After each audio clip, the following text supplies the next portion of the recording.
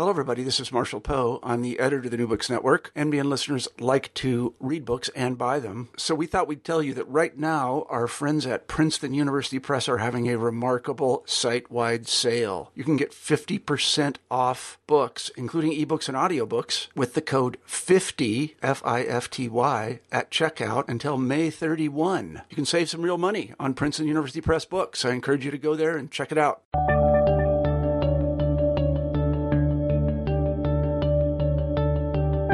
Everybody, and welcome back to New Books in History. I'm Marshall Poe, your host. Each week we pick a new history book that we find particularly interesting, and we interview the author of that book. This week we're very pleased to have Rebecca Manley on the show, and we'll be talking about her new book, To the Tashkent Station, Evacuation and Survival in the Soviet Union at War. Most people know that the Nazis attacked the Soviet Union in June of 1941, and they made remarkable progress in the first year of the war against the Soviet forces. What is less well known, I think, is that the Soviets did an outstanding job of evacuating millions of Soviet citizens and a considerable amount of their industrial capacity to the east. This is a story that sometimes gets lost in all of the details, and they are fascinating details concerning Operation Barbarossa and then the subsequent Soviet-German conflict. But Rebecca Manley has unearthed a large number of really interesting documents concerning the evacuation and how it transpired. It was planned, but it was also chaotic. It was enormous, but there are a lot of personal stories to be told, too. Also, interestingly, we see the origins, perhaps, of official Soviet anti-Semitism in the evacuation program and the Russian response to it. So, all in all, this is a fascinating book. I really enjoyed talking to Rebecca today, and without further ado, here's the interview. Hi, Rebecca. Hi, Marshall. How are you today? I'm well, thank you. And I'm very well. Thank you very much. I'm here in Iowa, and it's beautiful in Iowa. We're having a very nice fall. The corn crop is in, for those of you who have been following the corn crop. I know it was late this year. It was wet fall, but we seem to have gotten a bumper corn crop in. And how's the corn crop in you're in Ontario, aren't you? I am in Ontario, and the corn, at least our market, there's no more corn at the market. Is that right? We actually did have a very nice fall, but it's rather grim today. It's overcast and gray and sort of wet. I'm sorry we can't change that. We'll send you some corn from Iowa, though. Actually, all the corn that we produce here is not for human consumption. It's all fed to animals. That's right. I read that. Yeah. So I should tell our listeners that we have Rebecca Manley on the show today, and we will be talking about her terrific new book, To the Tashkent Station, Evacuation and Survival in the Soviet Union at War. This is a book that I was hoping would be written decades and decades ago, because it's an extraordinarily important topic. Most people don't know when they think about World War II, especially Americans, I would say. I won't speak for Canadians, but first of all, they don't know the Soviet Union won it almost single-handedly. But they also don't know that the Soviet Union succeeded in evacuating millions and millions of people. And among them, and this is something I think that Rebecca deserves a certain amount of credit for, among them were Jews who certainly would have been killed during the Holocaust. We don't usually put Russian and philo-Semitism in the same sentence. But in this instance, the story is really one of saving a good portion of an entire people, and I was glad to see that in the book. There were complications, of course, there always are, but I would recommend the book to anyone who's interested in World War II, because, again, this was the reality of the first year of the war for the Soviet Union that was moving east. That's what most people were doing, moving east. So, Rebecca, congratulations on the book. Let me begin by asking you to say a few words about yourself. Well, I grew up in Canada. I was born in the United States, but moved to Canada at 3 months. I grew up in Canada. My great-grandparents were from the Russian Empire. They were from Byelorussia. And I was very fortunate that they were alive well through my schooling years. So I always had an interest in Russia. I enjoyed history from an early age. I liked writing, liked reading, but didn't really decide to focus on history until I was making my decisions about what to do in university. And at that point, I had finished my high school education in Italy. I was at a very small international school near the border with what, at the beginning of my time there, was Yugoslavia. By the end, it had broken up, and it was Slovenia. And that summer, I had been admitted to University of Toronto, was going to go there for university, and had to decide what I was going to do, and was carrying around a course catalog with me. This was sort of pre-internet age, and traveling in Eastern Europe, staying with friends I had made at this international school. And I had already become quite interested in history while studying in the school, and had done a project on women in the Russian Revolution and found it very interesting. But I became kind of convinced that it would be interesting to study Russia and Eastern Europe while traveling in the region and trying to learn a bit of the languages. And so I decided to, when I was registering, I'd study history and I'd study Russian. So I made that decision before my first year of university. And once you put in 5 hours a day, 5 hours rather, of every morning, 8 or 9 a.m. Russian language classes. For 4 years of university, it's hard to steer off into another track. You already feel like you've made a very big commitment, and I enjoyed history and was fortunate to have very good history teachers at the University of Toronto. So I was pulled, and of course, because of the family background, I was interested in Russia, and I was able to talk to my great-grandparents about it. At that stage, I was not at all interested in the war. It was not at all the war that drew me to Russia. But again, the combination of family background and then having made the initial decision to invest time and energy into the language, I was certainly not going to change fields when I decided to keep going with history. Mm-hmm. And then you go on to graduate school, and this is where you became interested in the Second World War? Yeah, well, when I applied to graduate school, I was really interested. I was, as I said, not at all interested in the war. I think I had read nothing. I'd taken numerous courses on in Soviet history as an undergraduate and Soviet politics, and I knew nothing about the war. And I didn't grow up interested in military history at all, so I didn't have the advantage of that background of, at least knowing something about the major battles. I was interested, by the time I went to graduate school, I was interested in the 1920s and the 1930s. I was interested in architecture, domestic architecture. I wanted to do a project on communal apartments and housing design. And I was very keen on this project when I went off to Berkeley, and I think it was after my second or third year, I can't recall now, of graduate school, we had the opportunity to go and do an exploratory research trip in the archives that we planned to be working on for our dissertation. So I went off to Moscow, and I was very excited to start working in the state archives and the party archives, and I started looking for things on housing. And I found some extraordinarily boring accounts of garbage disposal from certain buildings that were certainly not the kind of materials I was interested in. And just by chance, I had ordered some materials in the State Archive. Generally, I was focusing on the 1930s because that's all of the scholarship I had read dealt with the 1930s. There was, again, I had read almost nothing about the war, even not only as an undergraduate, but as a graduate student. But there I was looking through some materials, and I saw some materials from the 1940s and started reading them, and they captivated me. They were stories of people, they were focused on apartments, but they were stories of people who had left their apartments during the war and were desperately trying to reclaim them when they returned from their evacuation in the rear. Mm-hmm. Mm-hmm. And they, in the process of these letters that were meant to appeal to authorities, they described what they had been through in the course of the war. And all of a sudden, I found myself being pulled into these stories and pulled into a period about which I knew nothing, despite the fact that I'd been concentrating on Russian history since my first year of university. Mm-hmm. And so I quickly tried to get myself to the Russian military museums and read the big tombs on the history of the war. Of course, my book is not a military history. It's much more of a kind of social, cultural, and political history. But that was what really got me interested in the war, were these stories of loss of home, mm-hmm. and homelessness. Mm-hmm. That's a terrific story because the documents lead the topic, as it should be. I mean, I don't know if it always should be, but in this instance, I think it should be. I should also say that I was one of those kids who did grow up reading about World War II all the time. And by the time I got to college, where I was not going to study anything having to do with history, I could name every tank in World War II.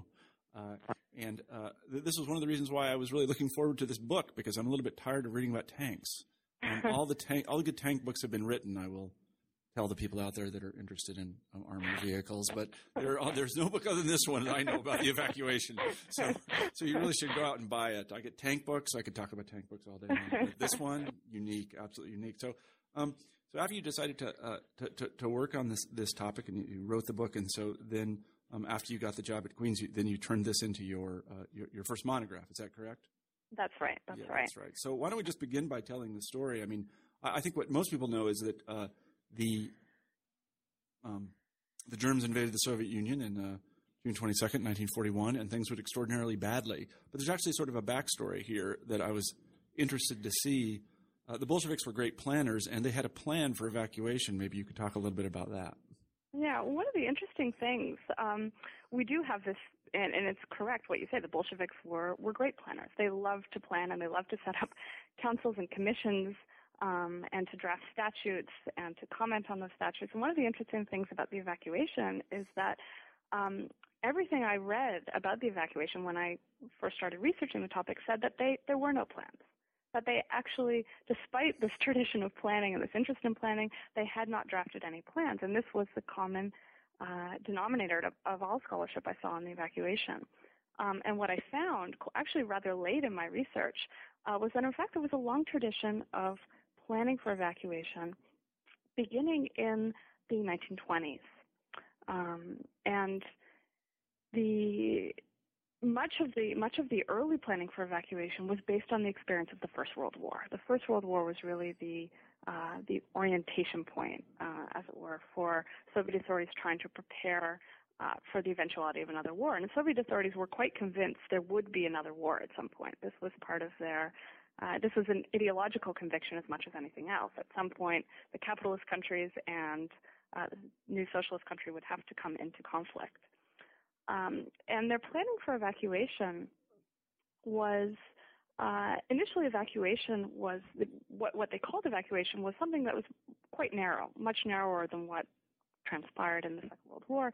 And this was simply the removal of important factories and important resources from areas that were threatened by the enemy.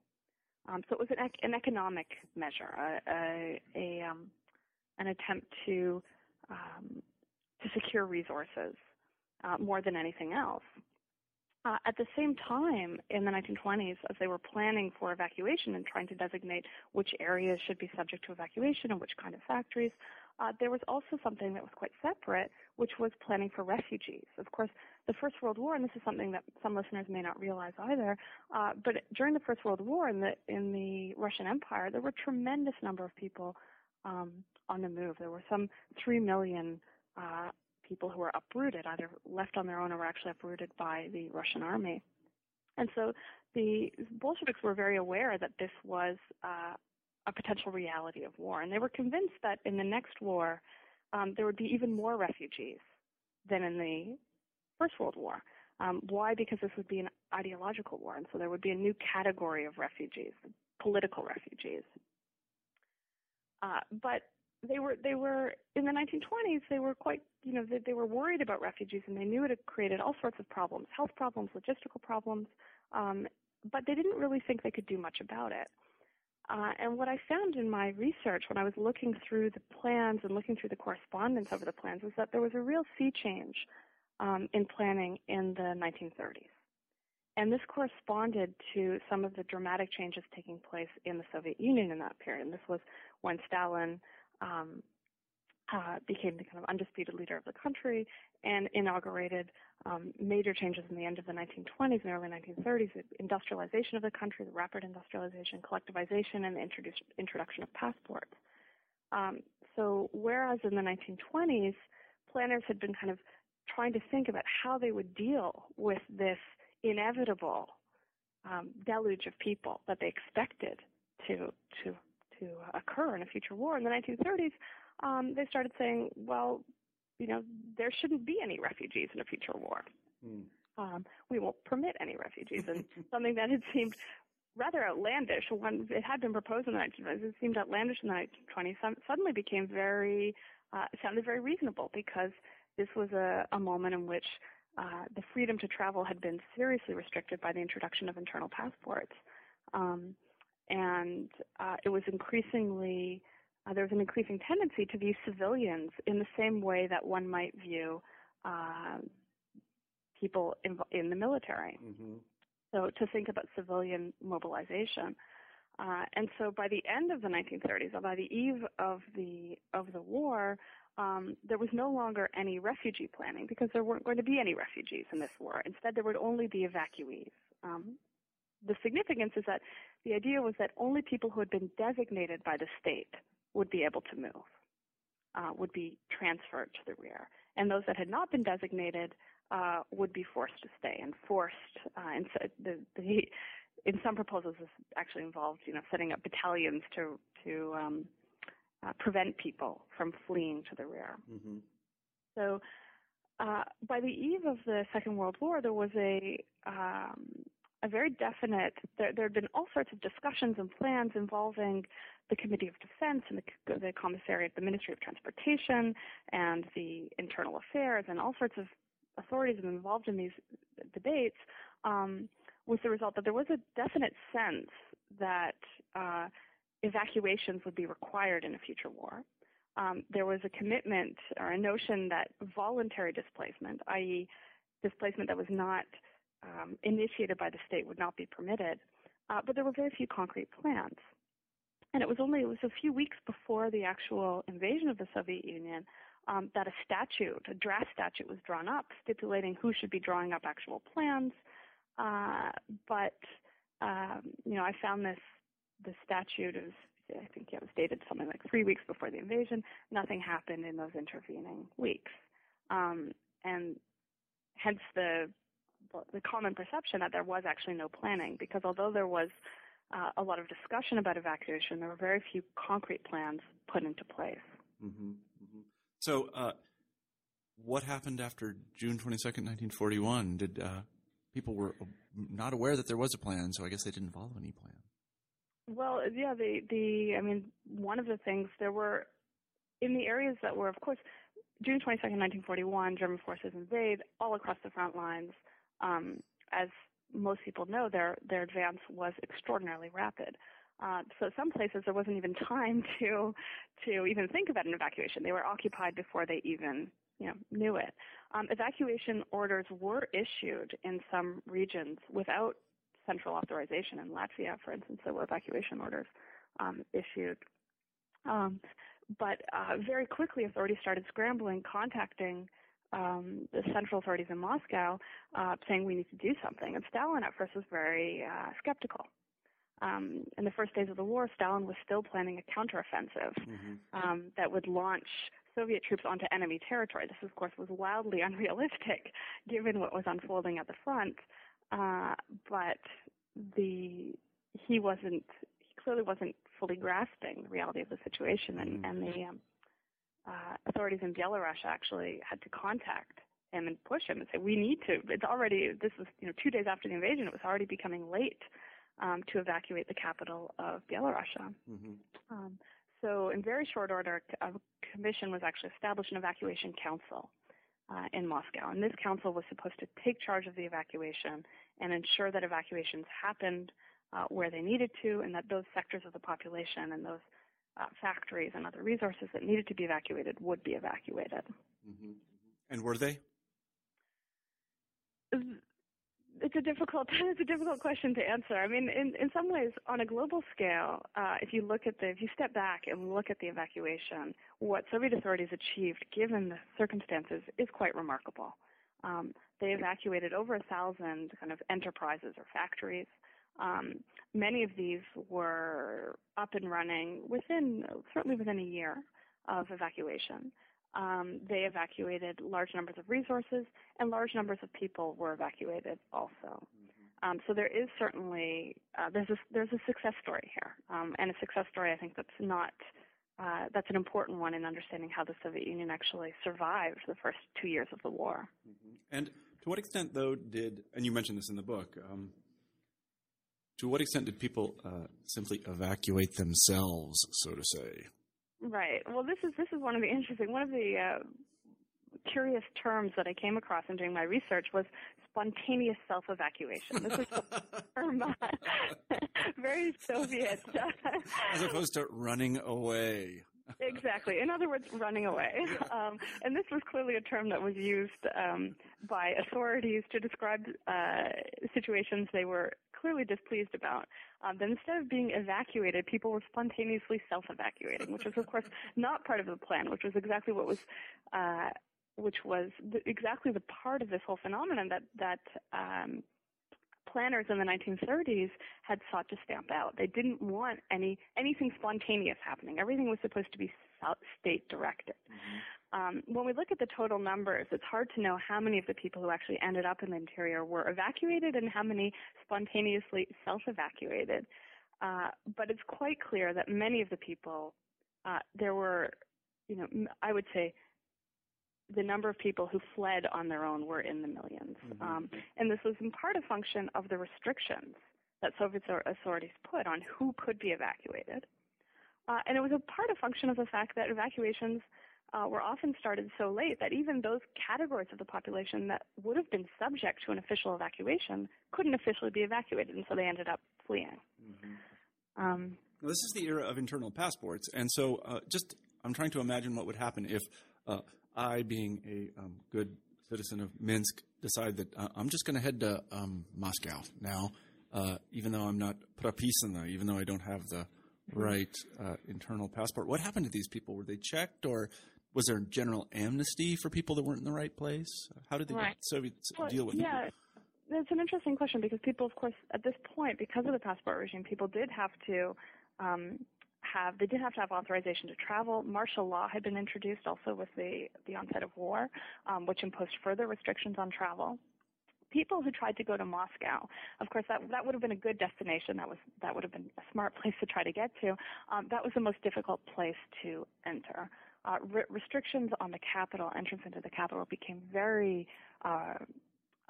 rigid, and there were detachments, NKVD detachments that would actually stop people from going into the capital. And of course, they were concerned about spies. They didn't really care so much about the individual spontaneous self-evacuee, although that was another mouth to be fed, and they were still trying to maintain the capital was a privileged place to reside in. So some lowly person from the Belarusian countryside would not be welcome in Moscow. But so it would be very difficult to get to Moscow as somebody without the proper papers. But one of the things that's striking is that despite the whole system of controls that had been set up over the previous decade, controls on movement, there were, it was warm. Perhaps this is not surprising because of the wartime conditions, but it was exceedingly easy if you managed to get onto a train. That was the difficulty. But if you managed to get onto a train, it was exceedingly easy to get basically wherever you wanted to go. Mm-hmm. And why is that exactly? One thinks of the Soviet Union as a place that is, as they say about police states, they're very good at policing. Right. So in this instance, how could you just get on a train during wartime and all this chaos? Yeah, well, this is interesting. I mean, it was difficult to get onto a train. Was difficult. It was difficult because almost, depending on the circumstances, but almost invariably, trains were leaving when bombs were already falling. There were clearly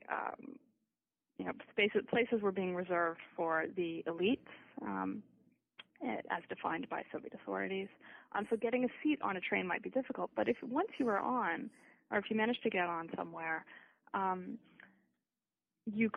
bribery was very common. So if you were checked and your papers weren't in order, it was very easy to bribe authorities. The resources of the state were also stretched to the absolute maximum during the war. It's clear even from studies of the 1930s, even from studies of the terror from the late 1930s, that somebody who was targeted, if they simply wandered off into the countryside, they might avoid arrest. Mm-hmm. Most people weren't willing to simply leave their homes and wander off into the countryside, but you could avoid arrest that way. That the reach of the state, although although real, certainly had serious limits. Mm-hmm. And we see that very clearly, especially during the war, when resources were stretched again to their limits. Mm-hmm. Mm-hmm. And so many people who would previously have been doing this kind of work had been conscripted into the army. Mm-hmm. And just a number of people. So often, trains would be, station masters would have all of these people arrive. They weren't supposed to send them on, but stations were getting, clogged. You had to send people somewhere. Mm-hmm. So people just get shunted on to the next spot. Mm-hmm. Yes, I was going to ask about that. So say, for instance, I do make it from Minsk to Moscow with my meager possessions. I have my internal passport, but I'm not registered in Moscow. And what do I do then? Do I camp out at the train station? Where do I live? You probably would camp out at the train station. Being in Moscow without official papers would be very difficult, especially during the war. You wouldn't have access to rations. Without access to rations, you'd be forced to sell your meager possessions, which might get you food for a short while, but not for long. So you would probably be ending up at the station. And what police did is they would send people who ended up in Moscow out. You would not be sent back to the front lines. You'd be sent further east. Mm-hmm. I see, which is kind of what I wanted anyway. By the fall of 1941, it looked as if Moscow was going to be captured itself, which would put further pressure on people to leave. And one of the most fascinating things that you talk about in the book, and this is something I honestly did not know, I knew that there were plans to evacuate the elite in Moscow in October, but I did not know there were plans to evacuate the whole city. And this apparently had a great impact on people. Maybe you could talk a little bit about that. Yeah, the story of Moscow in October of 1941 is a fascinating one. It's this was, as you said, by October of 1941, Moscow started becoming quite clear that Moscow itself was under threat. Evacuations from Moscow had begun almost as soon as the invasion itself. Moscow was the capital of the country. It was the pinnacle of power, and it was its residents were privileged. So evacuations had begun already in the summer, mainly of children with their mothers often.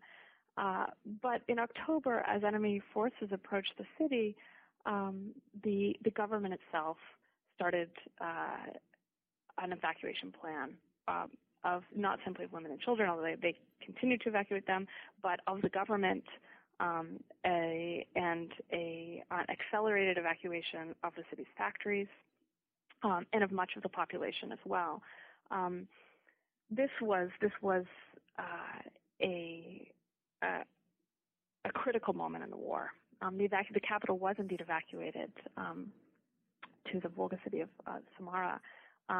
Stalin himself was slated for a possible evacuation. In the end, he didn't leave. He remained in the capital.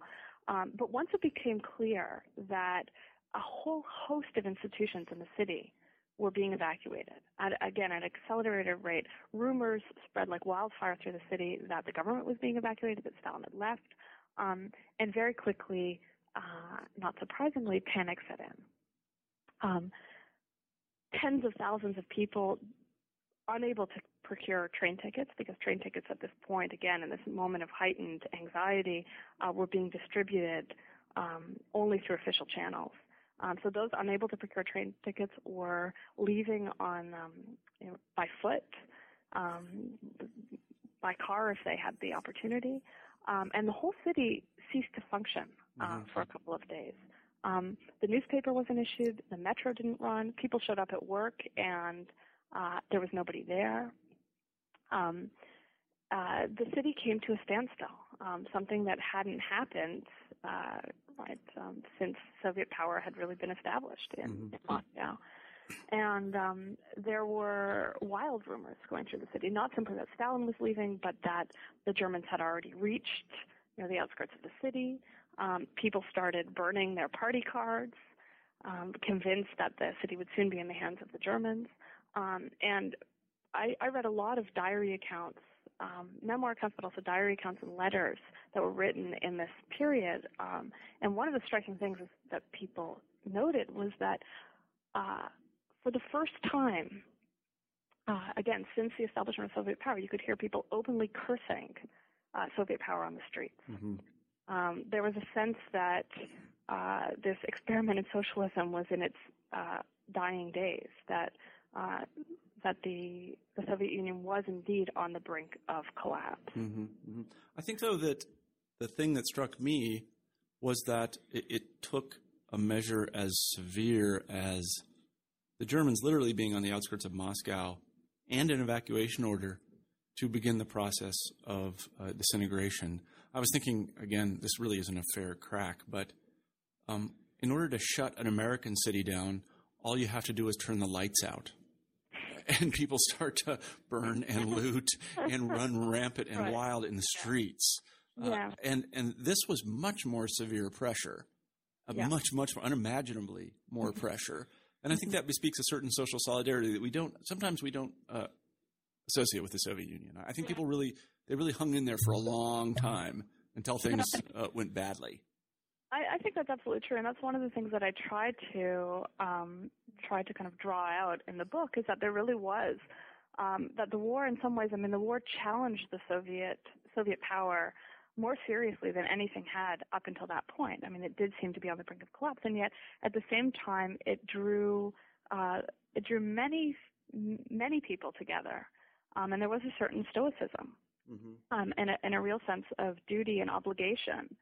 And one of the interesting things about the breakdown in Moscow is, you're right, absolutely, this was a moment of intense pressure that's difficult to kind of to imagine. But the most common sentiment expressed, at least in the sources that I had access to, by Soviet citizens, was a sense of about the events of those days, was a sense of shame. That the kind of stoic endurance the city had displayed until that point broke down. And I think that speaks to precisely that sense of kind of social solidarity that you're talking about. And in some sense, it's interesting. One of the things that I also find interesting, the war, of course, comes only a few years after the terror, and it's not uncommon to find in memoirs of people who were affected by the terror, whose family members were arrested, etc., a sense that the war, people actually put it this way, the war erased the memory of the terror.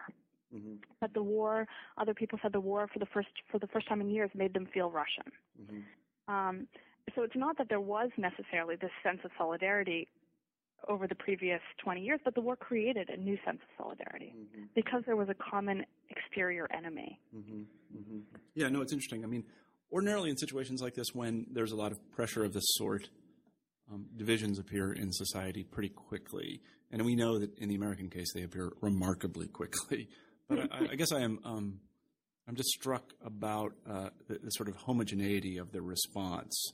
Sometimes people make a distinction between Jews and non-Jews, or people from the South and people from the North, and Ukrainians and Belarusians and Russians and so on and so forth. But I just don't see very much of that in your book, that really it was the case that they were all threatened here. Although I should say, and let's talk a little bit about this, there was a decision as to whether one should go or leave Moscow in October or not. And there were some interesting rumors floating around about the intentions of the Germans. One of the things I was fascinated to find out is that people were saying, well, the Germans really are only after the communists and the Jews, so we might stay safely. Could you talk a little bit about that? Yeah, it's this is an interesting. I mean, this dilemma to stay or to go was something that every family, every individual had faced. Because even if you weren't designated for evacuation, there was always the possibility of so-called spontaneous self-evacuation. And so it was something that everybody talked about. And it really, for many people, the terms of the debate were quite interesting. Many people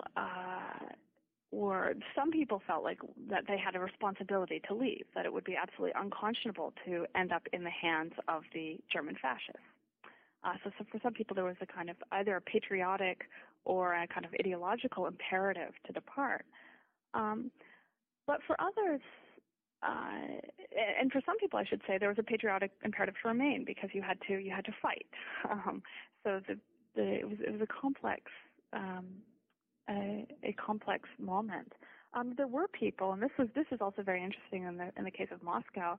It clearly surfaced that people who had never been, I should say, supporters of Soviet power, came out of the woodwork in this period. And there are a number of memoirs who commented on the way that this moment, the moment of decision to stay or to go, really revealed the divisions of the population. That those people who were critical of Soviet power saw remaining as their chance to get out of the hold or to escape the hold of the Soviet state, and to try their luck in a different kind of under a different kind of political regime. Mm-hmm. They weren't supporters of fascism, or most of them. I haven't seen any cases, but they were certainly anti-Soviet, and so this was a chance to escape the Soviet Union. Mm-hmm. At what point did people understand that the Germans? And I think it's actually quite early, but at what point did people understand or believe that the Germans were there for purposes other than strictly occupation? Let's put it that way. Yeah, right. Well, this is a difficult question, and one of the things people Soviet citizens who were trying to make sense of the situation. It was a complicated situation to make sense of. Had a number of sources of information. They had the newspapers, the official Soviet newspapers, which told them that the Germans were there for more than occupation. Only rarely did the newspapers single out Jews, however. Mm-hmm. The newspapers did say that the Germans were there to enslave the population, mm-hmm. But they didn't say they were there. That they didn't mention the genocide of Jews, although they did talk about anti-Semitism sometimes.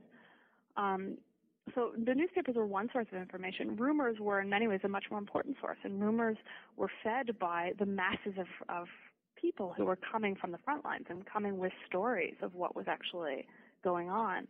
And this was something that people talked about a lot. What were the Germans really after?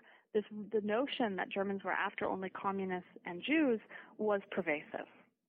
And it was instead, in part, by by news, by things that people actually knew about the Germans, from the pre-war era and from the early war era. Mm-hmm. But it was, in some ways, the Soviets classified that as a defeatist rumor. Mm-hmm. Defeatist because it reassured others that they didn't have anything to worry about, which of course wasn't true. Mm-hmm. Although the Germans did not carry out, a genocide of Ukrainians or Russians, they were treated extraordinarily badly. There were policies of enforced starvation in areas. So of course these rumors weren't true, but there was very little knowledge. I would say there was a failure of imagination, a completely understandable one, a failure to conceive that occupation could in fact be as brutal as it would be. Mm-hmm. And there were, for the older generations, there were memories of the First World War. People remembered the German troops and remembered them as civilized, and were all too willing to attribute what they read in the Soviet newspapers to a propaganda effort. Mm-hmm. Mm-hmm. So there was a skepticism about official sources that also fed this,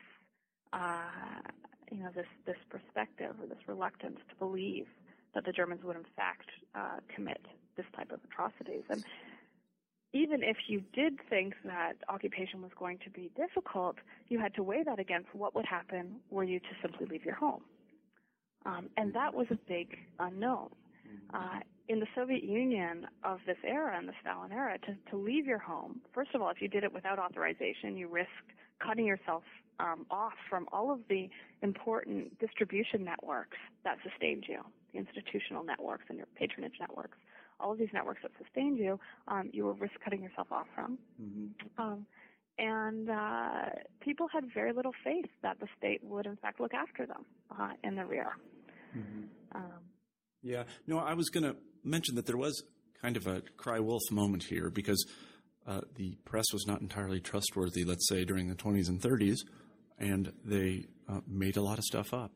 And then when the Germans came, they really didn't have to make anything up anymore because the events on the ground were bad enough that if simply reported, they would scare most people straight.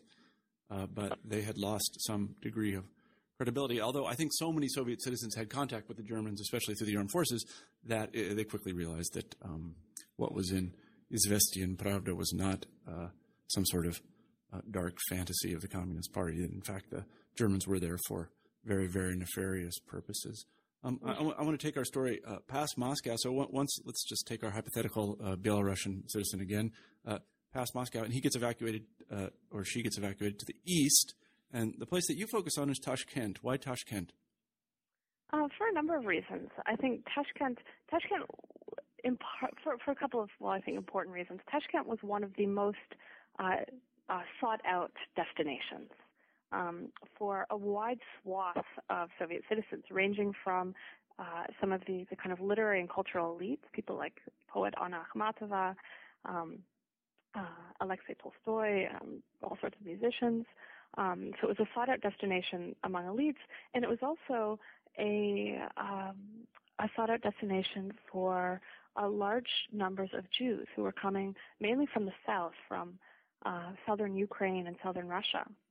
In Tashkent, there had been a novel written, and this is one of those cases where literature, you can see its impact. There had been a novel written in the 1920s called Tashkent, City of Bread, and it had been translated into Yiddish. And if you'd read the novel, you wouldn't be so eager to go to Tashkent, because it really doesn't turn out to be the kind of mecca that the title would suggest. But this novel, everyone had heard of Tashkent, City of Bread. If you're weighing Siberia versus Tashkent, well, Tashkent is in the south. Never mind that when they get there, everybody complained of the climate. I never read a single letter by anyone who did not complain of the climate in Tashkent. But certainly, if you're looking at it from an abstract point of view, here's this place that's supposed to be a city of bread. It's not Siberia. It seems to be in the south. You're going to be warmer. And if you're looking at it in comparison to other non-Russian republics, Tashkent had a sizable Russian-speaking population, not Belarusian-speaking population, but a sizable Russian population, Ukrainian population. And so there might not be the language difficulties you would encounter. I think it's important to say, though, for our listeners who don't know, that Tashkent is not in Russia, and it's quite a ways from Russia, and is in fact in Uzbekistan, and Uzbekistan itself was kind of a made-up place. Yes, absolutely. And the interesting thing, this was one of the things that drew me to Tashkent. Tashkent was not the city that received the most, in numerical terms, the greatest number of evacuees, but for me, this was an interesting part of the story. Because these people who came from Belarus, from Russia, from Ukraine, found themselves in a city that was very foreign in many ways. It was, although there were large numbers of Russian speakers there who had migrated over the years, it was an Uzbek city and Tajik city, but it had sort of another story. So it was an Uzbek city. The language was foreign. The architecture was different. Until that region had only been incorporated into the Russian Empire rather late in the game, in the latter half of the 19th century. Mm-hmm. And one of the things that made the city of interest to me was to see it. I think it helps get at to what degree was this region really incorporated into the Soviet Union. Many people felt themselves to be refugees, entering a kind of foreign world. But what we see is that even though Tashkent and Uzbekistan in many ways had not been fully Sovietized, that people who arrived there knew very well how to manage the situation. Soviet institutions were sufficiently entrenched that when writers arrived in the Soviet capital, in the Uzbek capital, for instance, they knew right away to go to the Writers' Union. And so the institutional landscape of the cities that was in Tashkent was very similar to the institutional landscape that people had left behind. And so this is, I think, the case of Tashkent is interesting in that regard, because it does make a point about how much the Soviet Union had kind of created a kind of a uniform mm-hmm. Institutional world. It was also interesting because it highlighted this question that you raised earlier about social solidarity. Here was a place that in which you had people of a huge number of different ethnic groups living together during the war. Tashkent was celebrated in many ways as a kind of symbol of the friendship of nations. And this was the friendship of peoples, the friendship of nations was a kind of concept that had been developed over the previous decade.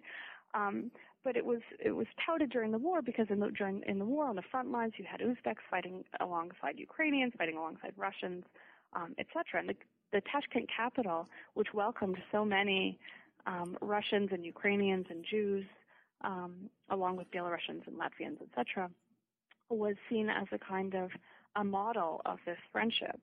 And so one of the things that was, and one of the things that became a real symbol of this were the international adoptions, or I shouldn't say interethnic adoptions, I should say, in Uzbekistan. There were these famous cases that were reported all over the Soviet Union of these Uzbek families who adopted 15, 16 children, each of a different ethnicity, and made them their own.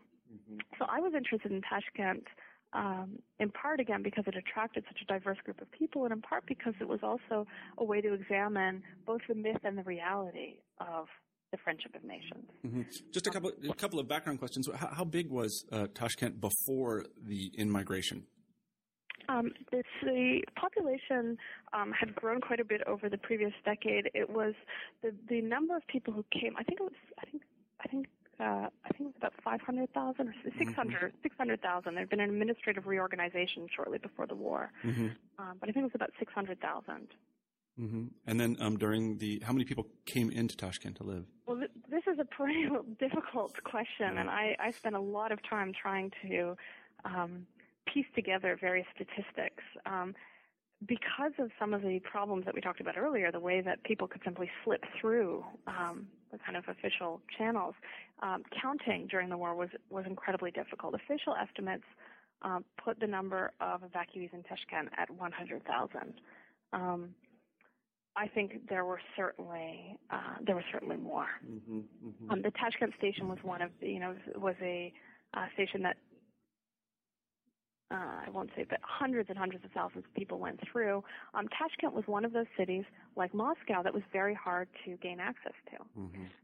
It was supposed to be reserved for people who had been designated for evacuation. This was a place that was off limits for the spontaneous self-evacuees. And there were a whole set of regulations trying to restrict access to the city. But of course, we have plenty of stories of people who were able to make their way into Tashkent and live there at least for some time before being evicted or before leaving because of the hardship. We should also say that these people, by and large, did not come as individuals. Soviet society was corporatist, I guess I would call it. Everybody belonged to something that usually got them. I can even remember being, when I was in the Soviet Union the first or second time, I don't know, but I remember getting eggs from the people at the archive. I don't know why they got a distribution of eggs, but that's how we got eggs. They got the egg shipment at the archive, and so we got some eggs. But so people came actually as members of their unions or members of their collectives. Is that correct? And these things called echelons. They use this odd word, echelon. Yes. No, this is right. And this is, for me, this was one of the interesting aspects of the story, that I think the way the evacuation was organized really does cast light on the way Soviet society functioned. That people, those who were evacuated in what they called organized fashion, i.e. not the people who fled, were evacuated in this kind of corporate fashion with their workplace. And those are the people who were most well looked after. So if you were a writer and you were evacuated with the writers' union, the head of the writers' union sent telegrams onto the stations you passed through to make sure that you were provided with food along with the route. Of course, writers were privileged, but these organizations would ensure that you had somewhere to live when you arrived, that you were linked up to a cafeteria so that you would have food, because salaries simply weren't enough to live on, and you hear that repeated by people in every source you can imagine. So you needed to be linked up to some kind of official distribution network, and this was one of the reasons people were hesitant to leave on their own. Leaving on their own meant abandoning those kind of networks that were so crucial to survival. So Tashkent officially was only to be accessible to those arriving in kind of organized fashion who had been designated to arrive in the city. But it's very clear that for many people, if their factory or their workplace was not being evacuated, they were very reticent, again, to leave the security of these networks, knowing that in a new place they would have to be able to kind of get into some kind of institutional distribution network, because workplace was who you worked for. Your kind of was key not only to your salary but also to access to cafeterias, access to housing. So housing was organized along these lines as well, and that's key to survival. Mm-hmm. It seems as if the entire situation was structured in such a way to encourage, I was going to say criminal activity, but perhaps misdemeanors is a better word for it, that people were going to be working on the edges of propriety in order to survive. Do we have a lot of evidence of that? We have ample evidence of that, both from memoirs and from the perennial, party reports that complain about, instances of misdemeanors. Bribery was a big problem. Another problem that everybody complained about in Tashkent was what was called blat, which is a kind of system of favors. So people complained that you couldn't get housing unless you knew people. You couldn't get work unless you knew people. We have evidence of factories employing, and I say employing in quotation marks, employing people who had absolutely nothing to do with these factories, or none of their training had any relevance to what the factory did. And clearly it was a case that somehow either the person knew the factory director or they bribed them, and the factory agreed to inscribe them on the names of their employees to get them housing, to get them access to cafeterias, etc. Mm-hmm. So the police in there would uncover cases like this. Mm-hmm. I knew of cases like that in the 80s in the Soviet Union, of people that were assigned to work at various places, and I got to know them, and they never went. And I sort of asked them about this, like, don't you have to go to work? And no, I don't have to go to work. I said, don't you work here? I work there, yes. I don't understand that. But anyway, go ahead. Right. No, well, it's true. This had begun well before the war. So this was kind of the importance of these relations. But it made displacement particularly precarious. I mean, displacement in any condition, in any circumstance, is perceived by people usually as a calamity, and it's difficult and puts you in a precarious position. But in the Soviet Union, when knowing people and having these kind of institutional connections was so important to survival, displacement raised particular perils. And what did the Soviet authorities do with displaced persons? What did they do with people that had fallen through the cracks and were not affiliated with any organization or institution, that were basically homeless? What did they do with those populations? Well, they expelled them from the major cities. So the cities, again, were conceived of as privileged places. So people in Tashkent would get rounded up and sent to the countryside, which many people felt was a death sentence. In the countryside, especially in a place like Uzbekistan, there were communication problems. So there were lots of problems reported of displaced people having trouble communicating with their Uzbek hosts. Collectivization had not been kind to the countryside, and certainly there were food shortages in the countryside as well. Some people wanted to be in the countryside, thought they'd be closer to the source of food. And it was exceedingly difficult to find work. Mm-hmm. Did people starve to death? Yes, they did. Mm-hmm. They did. And do we have any figures on that at all? It's very difficult to know the numbers. The number of deaths spiked dramatically. Just the number of people dying in Tashkent spiked dramatically. And even if you offset that by the increase in population, of course, there was a decrease in the sense of so many people had been mobilized for the front. So even if you kind of control for that, there's a sharp increase in the number of deaths in 1942. 1942 is the most difficult year of the war.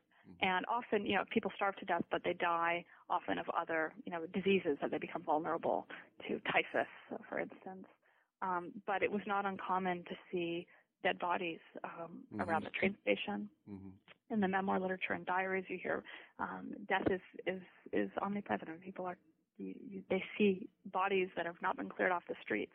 I found discussions about the lack of space in the local cemeteries, especially the Jewish cemetery. They had to really expand because there simply weren't enough spots to bury people. Mm-hmm, mm-hmm. I want to talk a little bit about the the symbolic nature of the evacuation and how it particularly, if I understood what you said correctly, affected, I guess what I'd call Soviet folk attitudes toward Jews. My understanding had always been that anti-Semitism was waning in Russia before the war. And I also know for a fact that anti-Semitism was, I think, what they called a violation of party discipline. It was strongly discouraged. Yes. And people could be sanctioned severely for it. But something happens during the evacuation, it becomes associated with Jews, and then a kind of return to what I sometimes call civil anti-Semitism appears. Could you talk a little bit about that? Yeah, I think this is one of the really interesting phenomenon of the war. On the one hand, clearly the evacuation saved countless numbers of Jews from basically certain death in occupied territory. At the same time, it really did give rise to a new wave of anti-Semitism. And I think what you said a moment ago is true, that anti-Semitism had been on the decline before the war. And you know, anecdotally, in the sources that I looked at, I came across numerous people who commented that they were surprised that they hadn't encountered these kind of attitudes in the Soviet Union before. So anecdotal evidence would suggest that this indeed is a new phenomenon with the evacuation.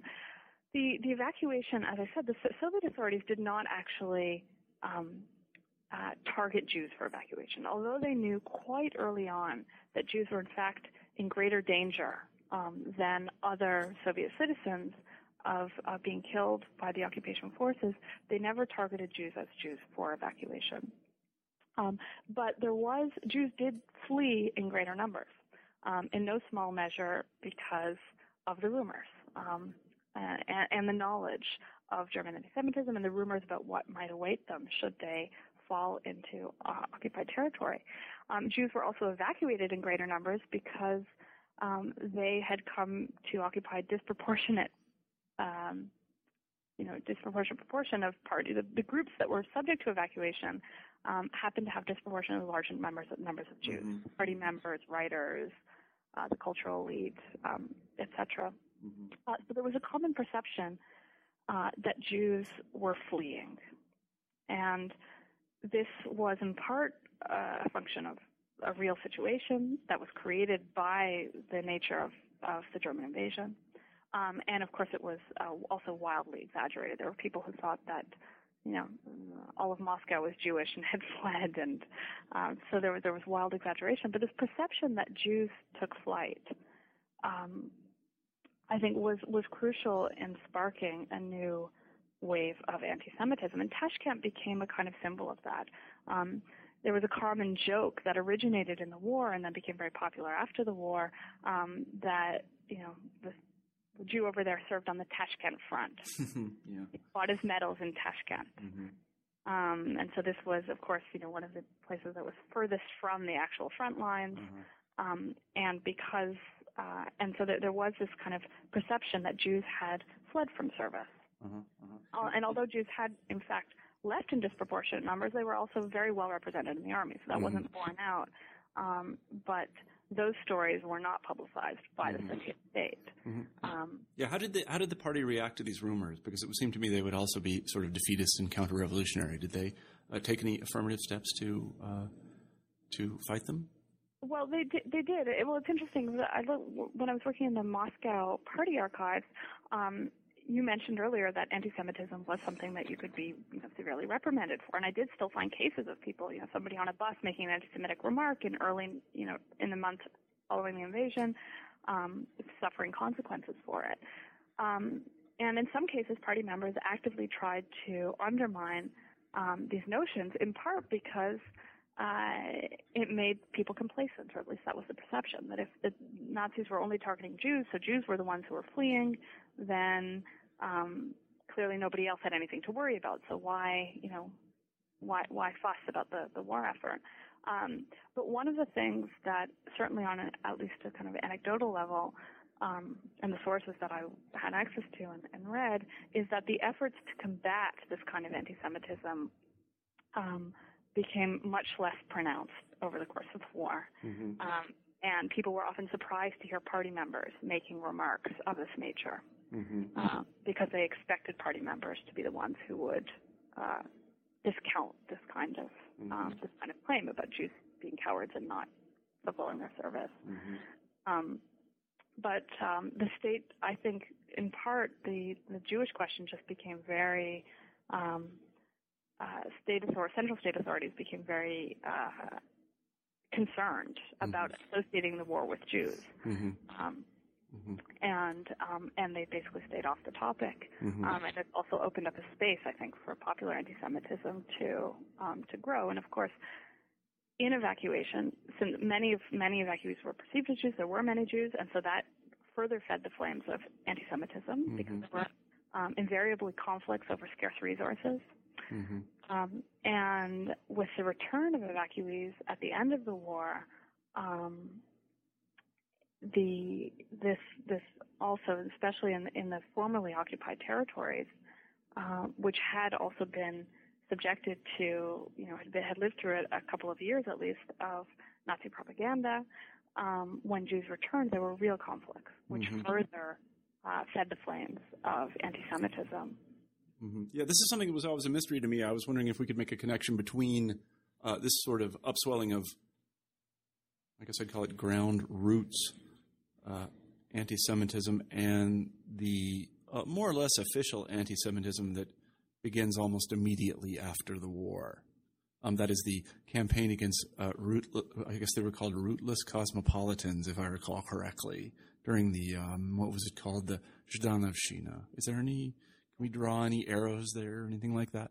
I think absolutely. I think there's a real connection here, and it's an interesting moment to see the kind of connection between kind of official policy and popular attitudes. The official anti-Semitism you see already starting to bear its face in the very early years of the war. Already in 42, 43, even in Tashkent, which is far from Moscow, people start becoming aware of a new central policy. In the film industry, people start getting dismissed. Just so happens that those people are people with Jewish last names. So the official policy starts changing early, and I think it does have a significant impact on popular attitudes. When people start returning to the places they had left at the end of the war, there's a popular perception that Jews weren't allowed to return. This is not the case. I've not found a single document that says, Jews were not, that directs authorities to forbid Jews from returning. And Jews do, in fact, return in large numbers. But because of this official policy of divesting Jews of their position in various kind of cultural and political institutions, that creates a kind of expectation or perception among the population at large that Jews are no longer welcome in liberated Ukraine, for instance. And so there's a kind of feedback mechanism, and it gives greater license, I think, to the population, and also to attempt to actually bar Jews from returning, and makes certainly gives the impression that it's now okay to be anti-Semitic. I think I see your next book. Right. I'm going to talk a little bit on the pre-interview, but I certainly would like to hear about the wartime origins of the Zhdanovshchina and the campaign against rootless cosmopolitans, because I never understood it, not for a second, until reading your book. I should say also we've taken up a lot of your time, Rebecca. We've been talking to Rebecca Manley about her new book, To the Tashkent Station, Evacuation and Survival in the Soviet Union at War. And I want to thank you for being on the show. I want to conclude, though, with our traditional final question on new books in history, and that is, aside from my suggestion, which you can throw in the trash, what is your next project? What are you going to work on now, other than raising children? One of the things that I've thought about that I became quite interested in when I started work on this project, and through my work on the project, was the way the war, not simply the evacuation, but the war more generally, was remembered in the Soviet Union. And possibly in the post-Soviet era. One of the things that really struck me when I was working on the project, although all of my studies about the Soviet Union have always focused on the 1930s, if you talk to the older generations, when I first started going to Russia in the early 1990s, if you talk to them and started asking them questions about their past, they were much more interested in talking about the war than they were most other periods. And I was interested in what kind of meaning the war had for this older generation. As I said, the war in some ways was a moment of, although it was a moment of greatest suffering in many ways, certainly numerically, the number of Soviet citizens who died during the war is just, is difficult to fathom. It's so large. So it was a moment of, it was in many ways, certainly the 1930s weren't easy with collectivization and the terror, etc. But this was a moment of intense suffering, but it's also a moment that Soviet citizens seem to identify with. And some people even refer to it as, it's the best time of their lives. This was a time when there was a sense of social solidarity. I guess I would say there was in hindsight, it looks that way because, one of the things I've been doing recently, this is simply an aside, is I've been looking at, in association with an entirely different project, I've been looking at newspaper debates in the United States during World War II. And we have this notion here that it was the greatest generation and everything was hunky-dory and we went and defeated the Germans and the Japanese and everybody went back to their white picket fence. It wasn't like that at all. I mean, people were, like, for example, just to institute the draft was like pulling teeth in the United States. To lower the draft age to 18 in the United States was like pulling teeth.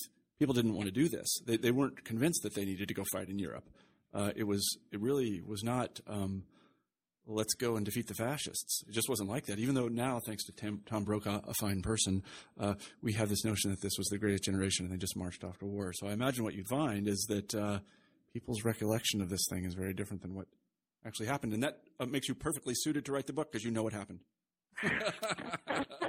Well, Rebecca, I want to say thanks very much again for being on the show. Let me repeat the title of the book again so that you can buy your children new shoes.